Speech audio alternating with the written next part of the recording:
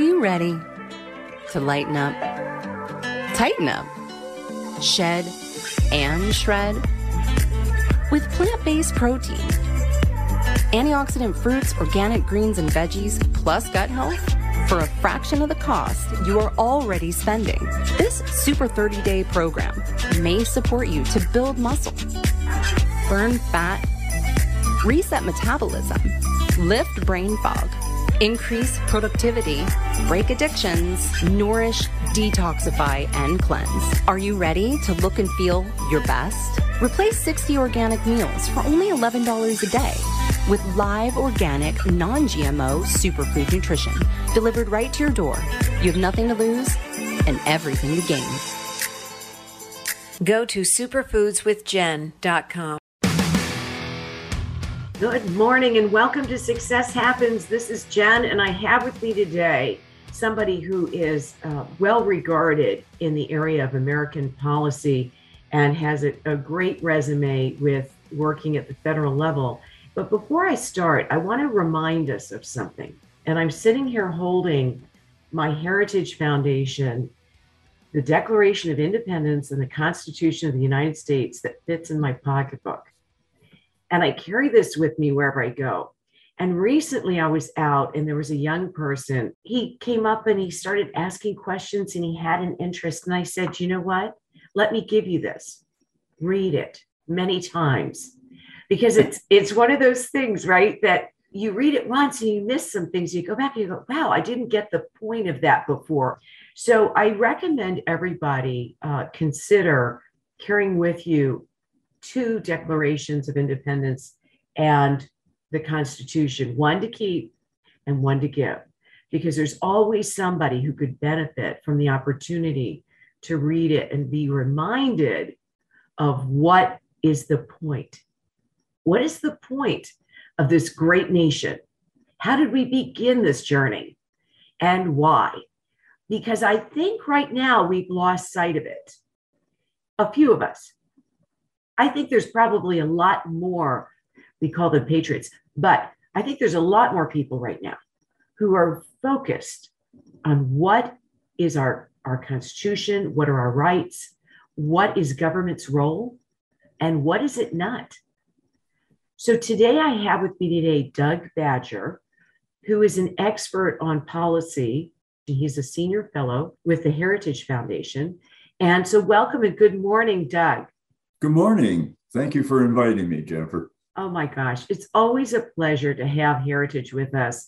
And you all are so rich in your commitment to our country, our principles, our rights and responsibilities. And that responsibility means there's a way to do it and there's a way to not do it. And we forget sometimes the integrity that it takes to run this nation, because you can't have you in the middle of it.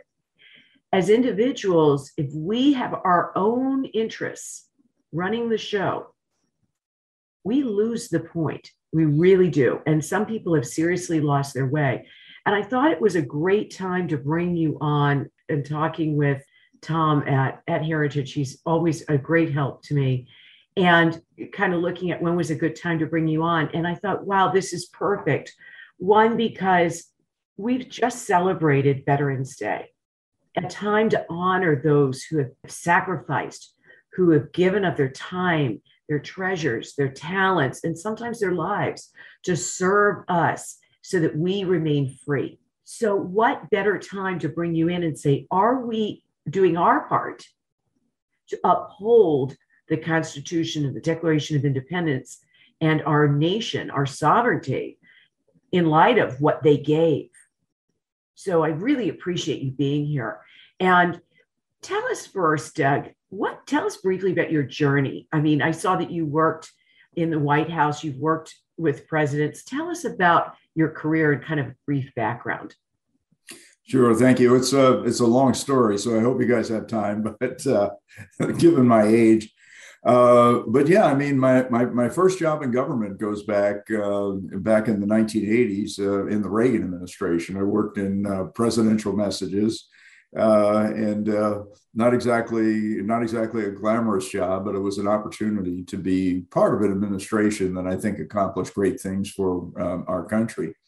I had some background in health policy and public policy, and moved from the White House to the Department of Health and Human Services, the Legislative Affairs Office.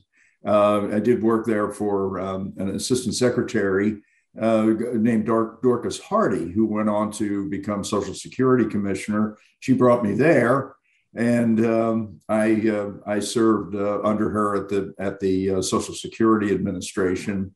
Subsequently, I was at the U.S. Senate Republican Policy Committee. I was hired by the late Senator Bill Armstrong, and then his successor, Don Nickles. I became staff director at the Senate Policy Committee, chief of staff then to the Republican whip. And eventually I served in the Bush administration as a special assistant in economic policy. I was part of the group. I led the White House negotiators on the Medicare Modernization Act, which created the Medicare prescription drug program, health savings accounts, and other made other changes to that program. Along the way, I've been a partner at Washington Counsel Ernst & Young, at the Nickles Group, which is Don Nickles' firm. And most recently, I am a senior fellow at the Galen Institute and a senior fellow in domestic policy studies at the Heritage Foundation.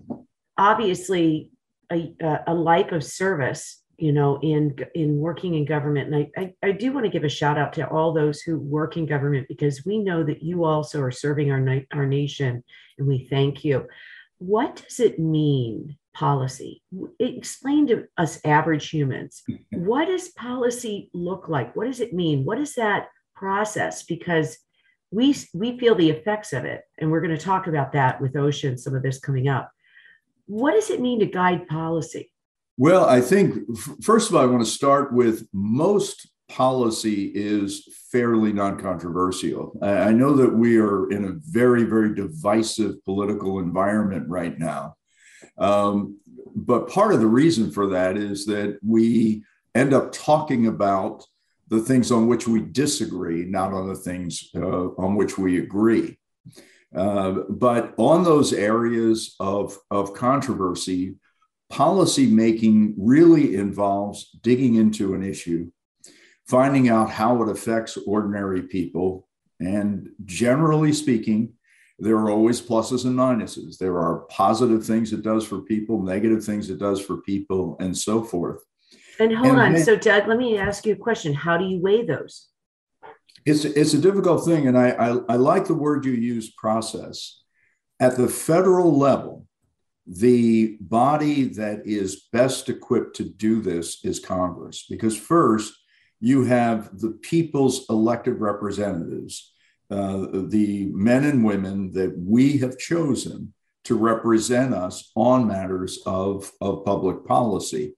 So they bring a diversity of viewpoints, different ideologies. They come from different places. They represent different constituencies.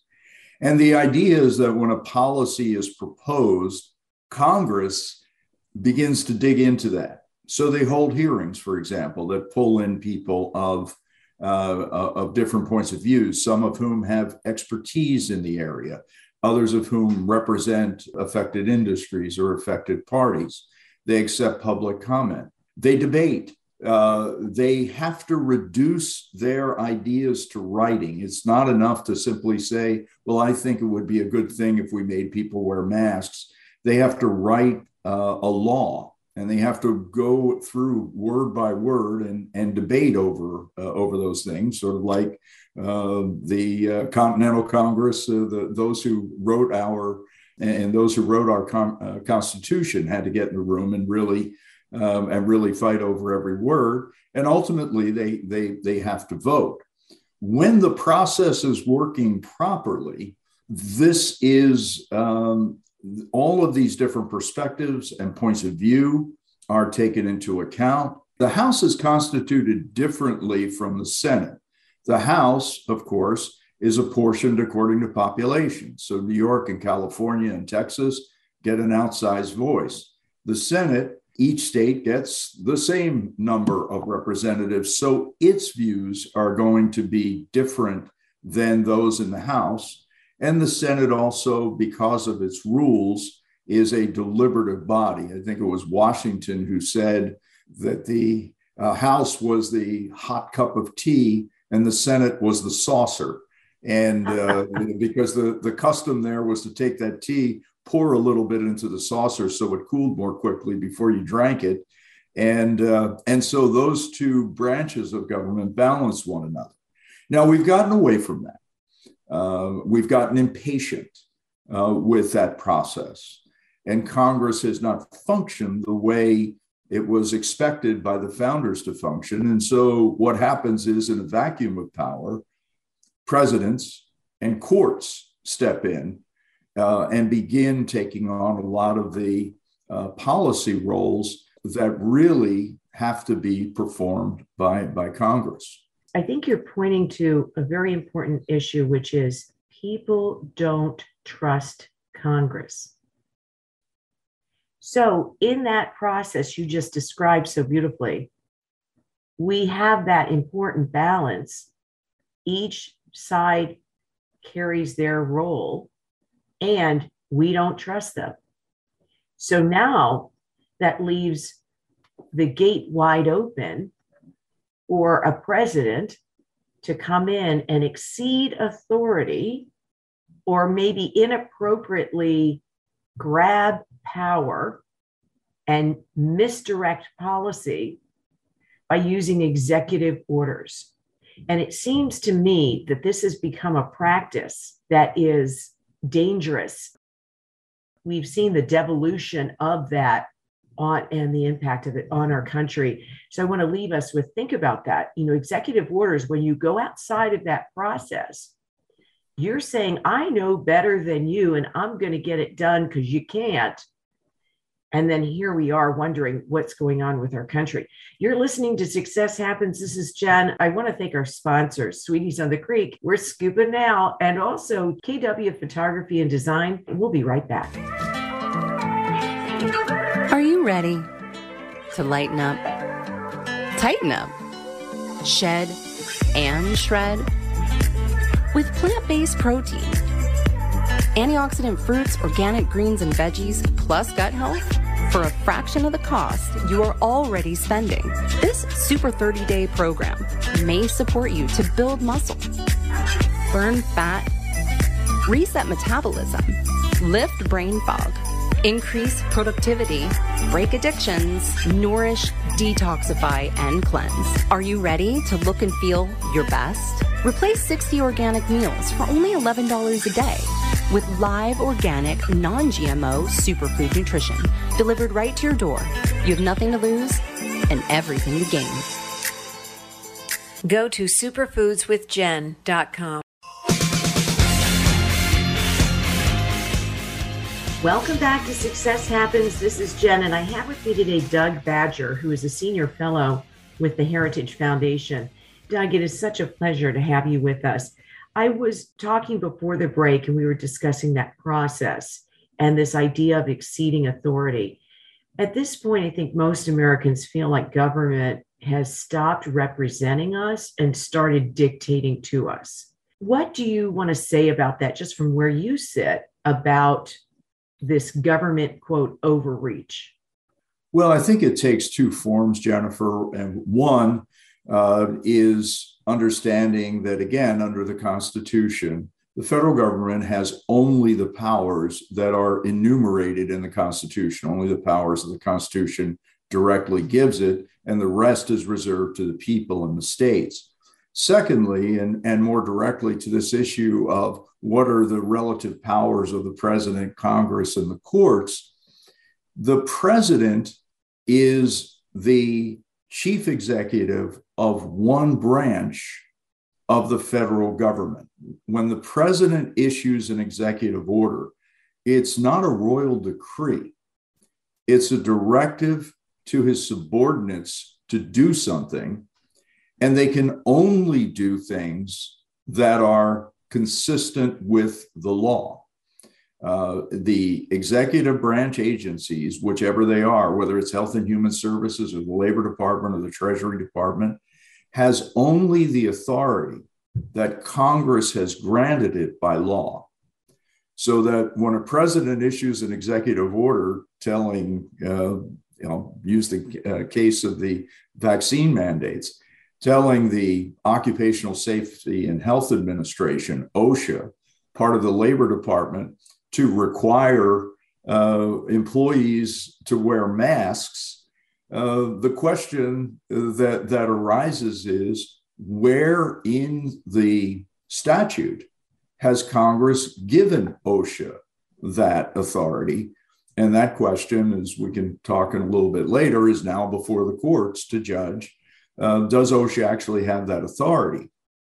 So when we get impatient with Congress, because it's too divisive, it moves too slowly, right now has very low approval ratings, we get impatient with them, and presidents begin to exert authority that is properly within the legislative branch. We get into some real problems and some real resentments and some real divisions among people who take different points of view, because they don't believe that their voices are being heard, which is precisely why we have a Congress to allow these diverse points of view to be expressed and for elected representatives to fight it out.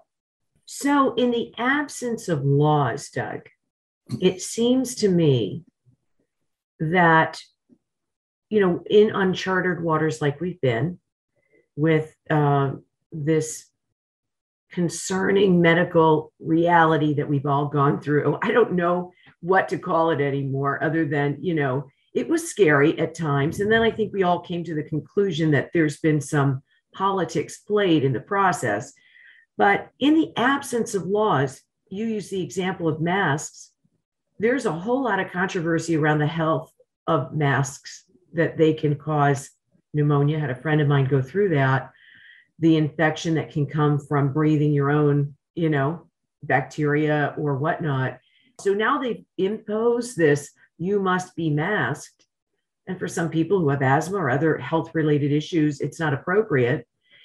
But they've exceeded that authority. So how do we, just dealing with masks for right now before we go to vaccine, what is the point of having these representatives who are experts in creating laws, because they go through the process you beautifully outlined, if we indeed are forced by somebody sitting in the White House who says, I want you to do it my way? I mean, that's dictatorial. It's not the American way. So how do we get out of this mess we're in? Because it seems like we've gone down a slippery slope and we're at the bottom. Well, yeah, we have gotten a little off the path. And look, you mentioned the pandemic, and part of what's happened there is that we have public health officials and other public officials, not only at the federal level, but also at the state and local level, saying, look, this is an emergency. We can't do things the regular way. We have to take shortcuts. We have to take end runs because this crisis demands it.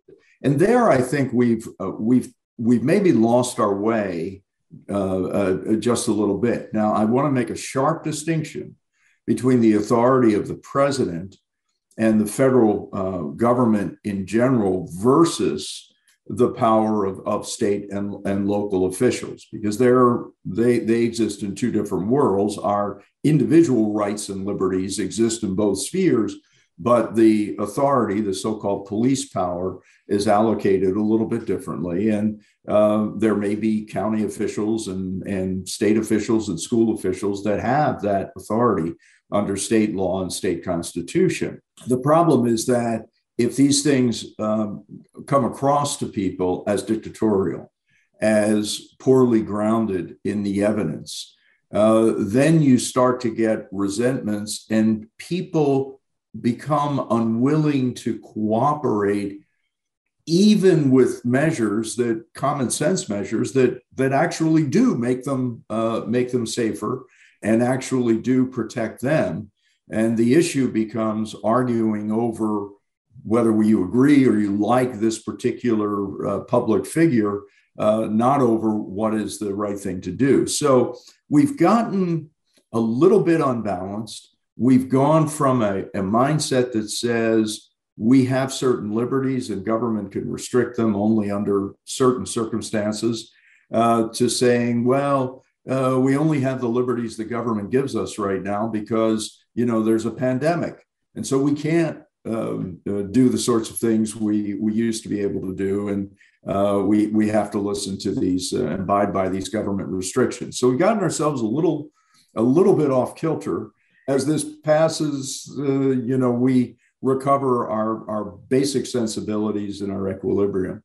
So I want to point to something, because I think most people, and I learned this working in government, and I did not understand it before, that there are laws, legislation, rules, regulation, policy. All of these exist in different domains and constructs. So when we talk about OSHA, for example, the agency, or EPA or IRS, in their domain has certain authority granted to them so that they then don't have to ask permission sometimes to do things, or they're not even necessarily instructed.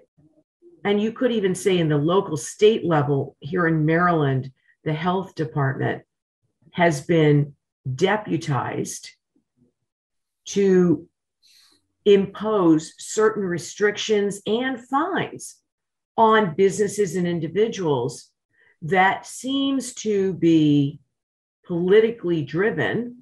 Let's go to OSHA. Let's help us understand where legislation leaves off and agency power picks up.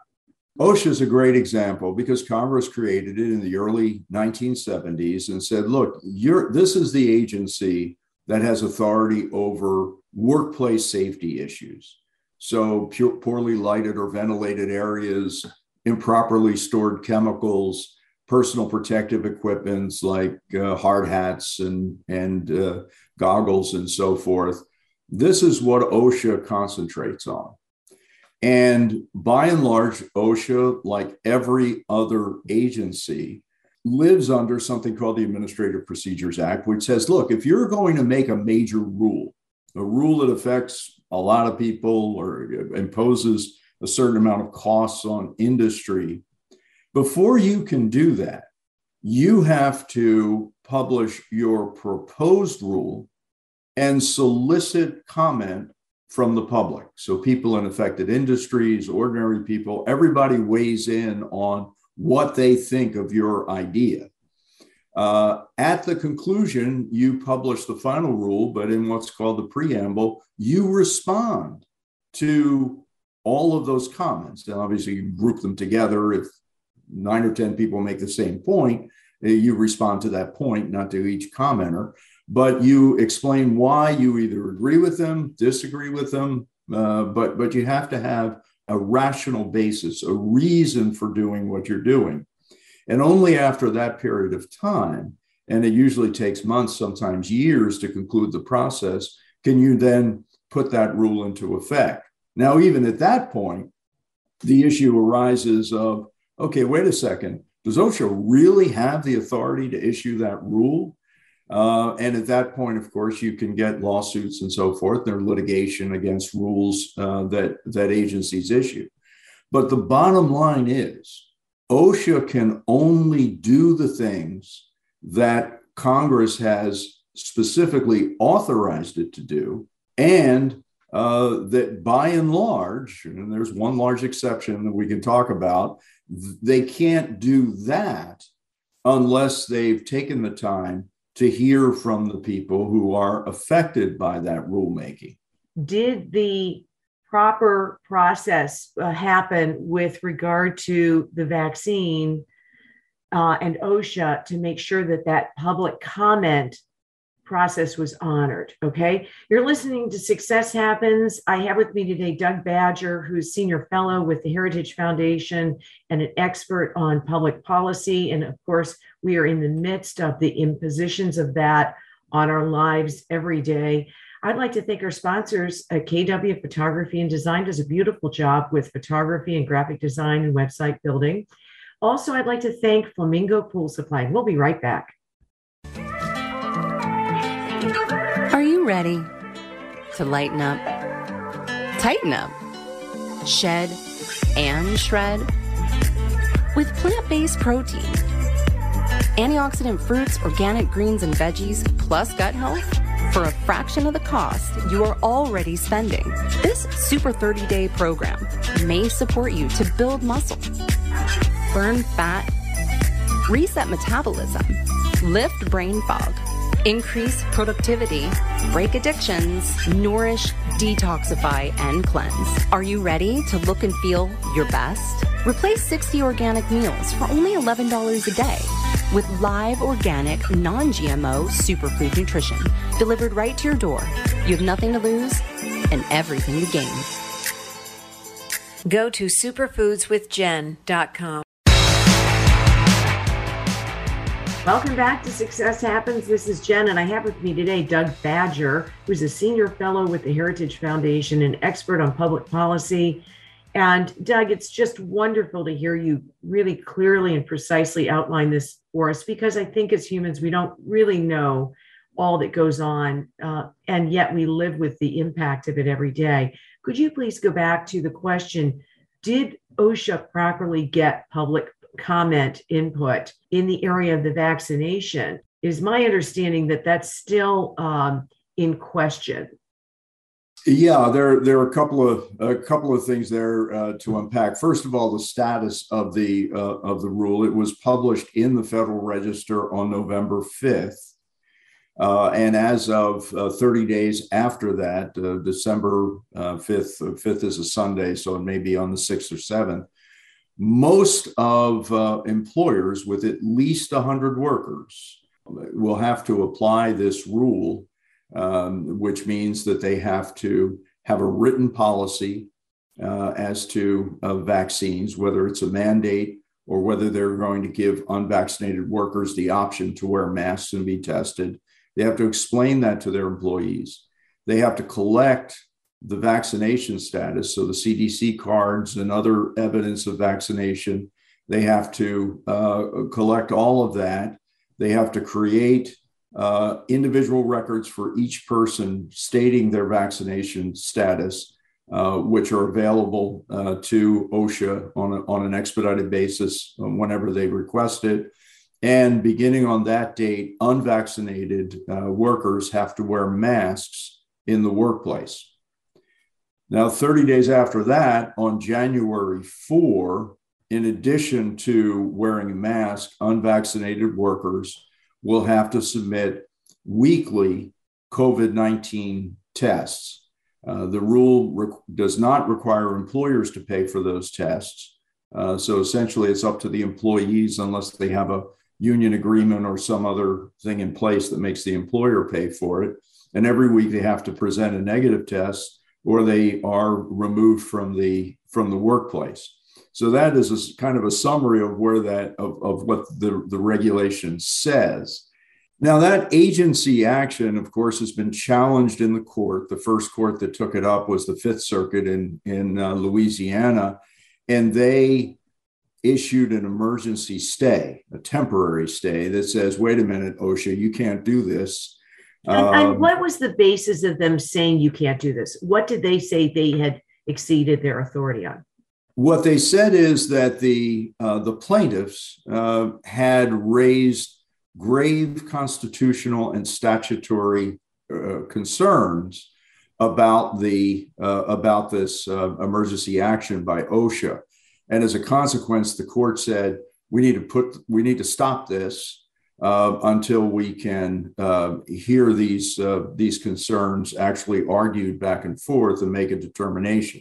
Government now has filed a response brief, and the circuit court will make a decision soon as to whether to extend it, make it permanent, pending argument, or actually allow the regulation to move forward. So on a condition of 0.003 death rate, with supposedly once we got to 70%, we were at herd immunity, and the vaccine is supposed to protect those who are vaccinated, and the ones who are most vulnerable, supposedly in this theory, are those who are unvaccinated. However, we are seeing a huge onslaught of people who have been vaccinated getting sick with COVID. Begs the question, as my husband would say, is it all that and a ham sandwich? So my concern is, at what point is it not a thing? I mean, they're trying to say it's still a thing, but it's really not a thing. It's something that's under control. And by the way, we know that the PCR tests were flawed. So here they are imposing a flawed test. Now, supposedly after December, all of a sudden, miraculously, they won't be flawed anymore, which is kind of interesting. And begs the question again, is this politically driven? I want to kind of pivot to Fauci, because to me, it is shocking that this man is still employed. And I think a lot of people feel that way. There's a movement to have him fired because apparently he's not going to go of his own volition. So, we may just have to boost him out of there. But how do we take control back of the health policy issues? Because you have somebody there who's been on again, off again, wonky, wear a mask, don't wear a mask, wear 3. So how do we get control of this, Doug? Well, I think there are a couple of things, and this is something I think, regardless of your political party or ideology and so forth, we really have to reset our understanding of what government is and how it's supposed to work, and particularly with respect to the federal government. You mentioned at the top of the show the Constitution. Again, there are things on which we as Americans, and you can go back before our founding, matters on which we disagree, and disagree in some cases actually violently. And so we need a way to sort these issues out in an orderly way that allows everyone's voice to be heard. Congress has its antecedents in what's called a parliament. Parliament, parlez-vous français, it comes from the word talk.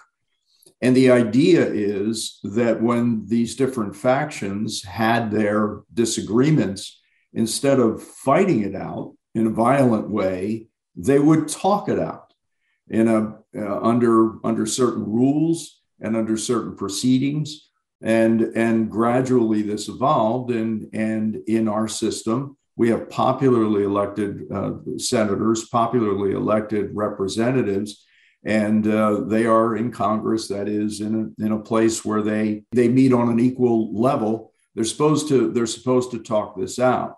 We've gotten to the point where we are viewing the president as the guy who decides, and we attach ourselves to one public figure or another, whether it's Dr. Fauci or some of the others who have had a very prominent voice in this, and we decide we like that guy, so we think everyone should do what he says, or we can't stand that guy, so we're going to ignore him when he talks. And the idea is that guy, who does occupy a position of high responsibility within the National Institutes of Health, has only the authority that Congress has given to that institution. And whatever it is he says, whatever it is he declares, whatever you think of what he says or declares, he is not the final word on those policies. And although forgive me for interrupting, but he acts like he is. He acts like he is. And we're going to take a quick break, but I want to just remind us that Congress said there shall not be any gain of function research. And our dear Dr. Fauci found ways around that mandate, that dictate. There shall not be. And he did it anyway. And it's disgusting. This is Jennifer on Success Happens. I have with me today Doug Badger, Senior Fellow from the Heritage Foundation. And we'll be right back.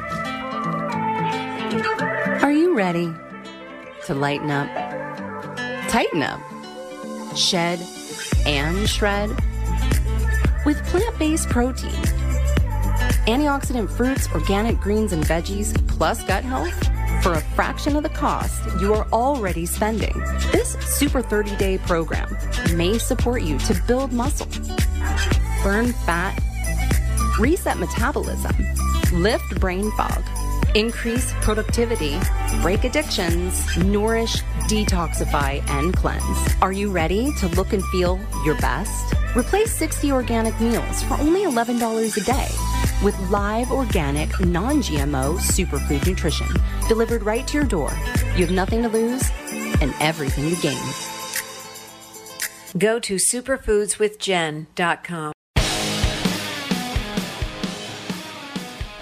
Welcome back to Success Happens. This is Jen, and I have with me today Doug Badger, Senior Fellow with the Heritage Foundation.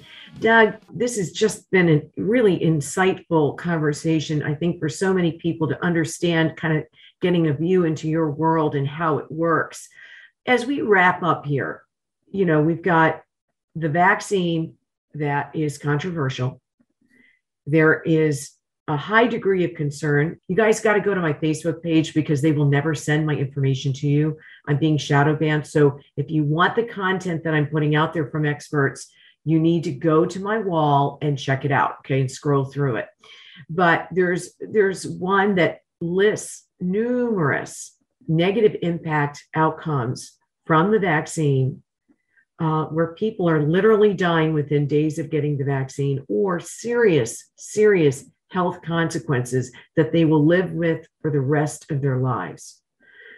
Somebody said to me the other day, and this is a friend, he's got a storied career in government as well. And he said, well, the numbers are such that, you're going to see a high degree of, negative impacts. I think we're over 600,000 in negative impacts.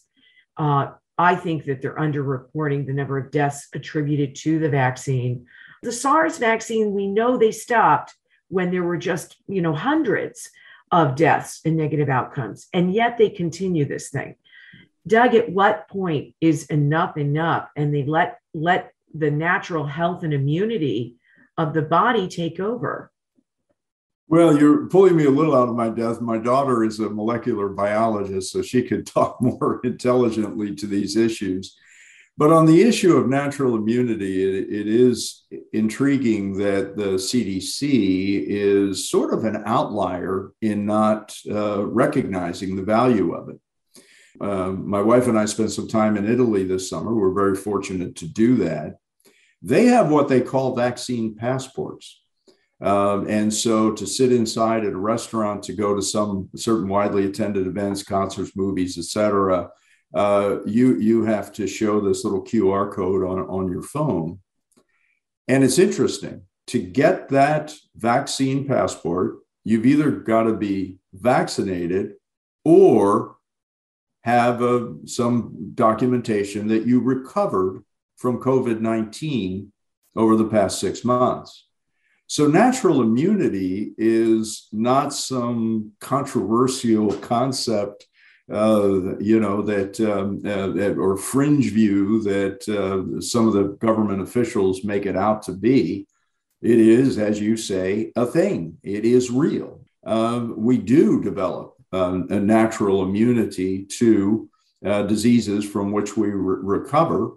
As with the vaccines, there are questions: how long does this immunity last? How robust is it? Et cetera, et cetera, et cetera. But it is immunity, and our bodies are capable of doing it. And so why that's become so controversial in this country and so utterly and dismissively rejected by the CDC and other public health agencies, including now OSHA.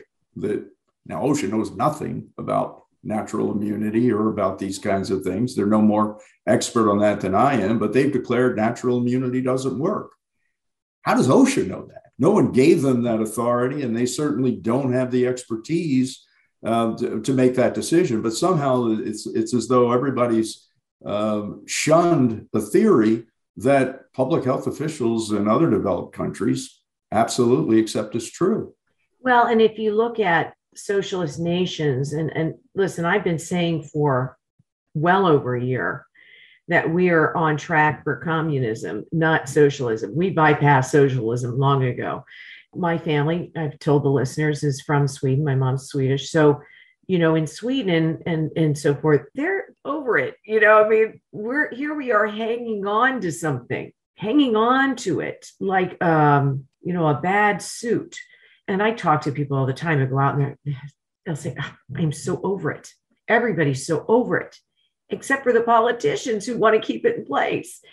To wrap up, and I just really thank you, and I thank the Heritage Foundation. I really request that people listening support the Heritage Foundation. Go to their website, donate to them. Your funds help them have people like Doug be available to us to talk about the issues and to inform us.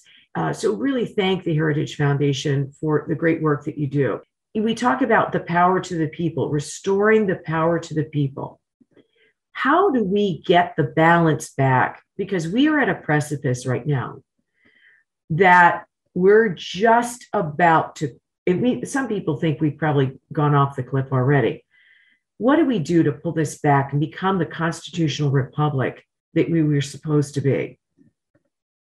Well, it's a difficult process. And I will say that I honestly think both political parties have sort of lost their way on this. When they get their person in the Oval Office, they want him to do the kinds of things that enact kinds of policies that they support, and they don't have the patience with Congress.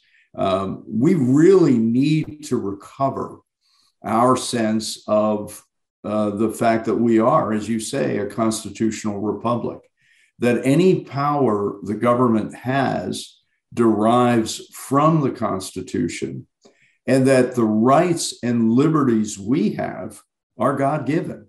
They are precedent to any power the government has.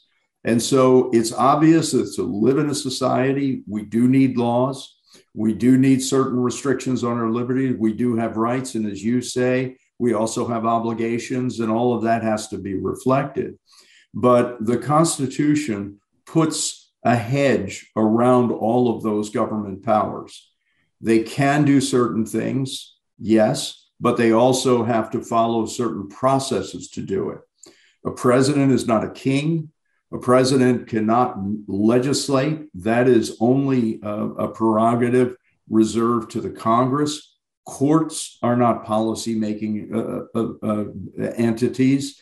They are there to adjudicate controversies, cases and controversies between litigants, and make decisions in those cases. They're not to say, well, we think it would be a great idea if abortions were available on demand, and so we're going to decree it. That's not their role. And we as voters have to begin to understand that we need to be patient with the process. We need to try to elect members to Congress who reflect our views.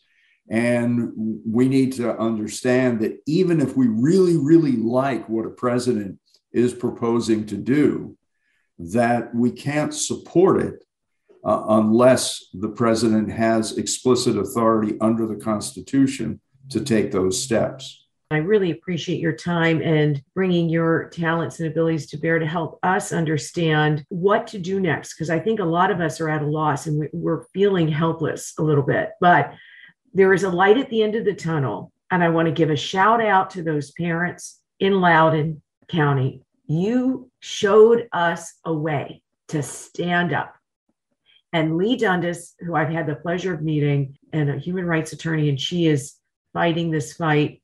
And she has said, stand up. We have to stand up to the tyranny that's going on right now.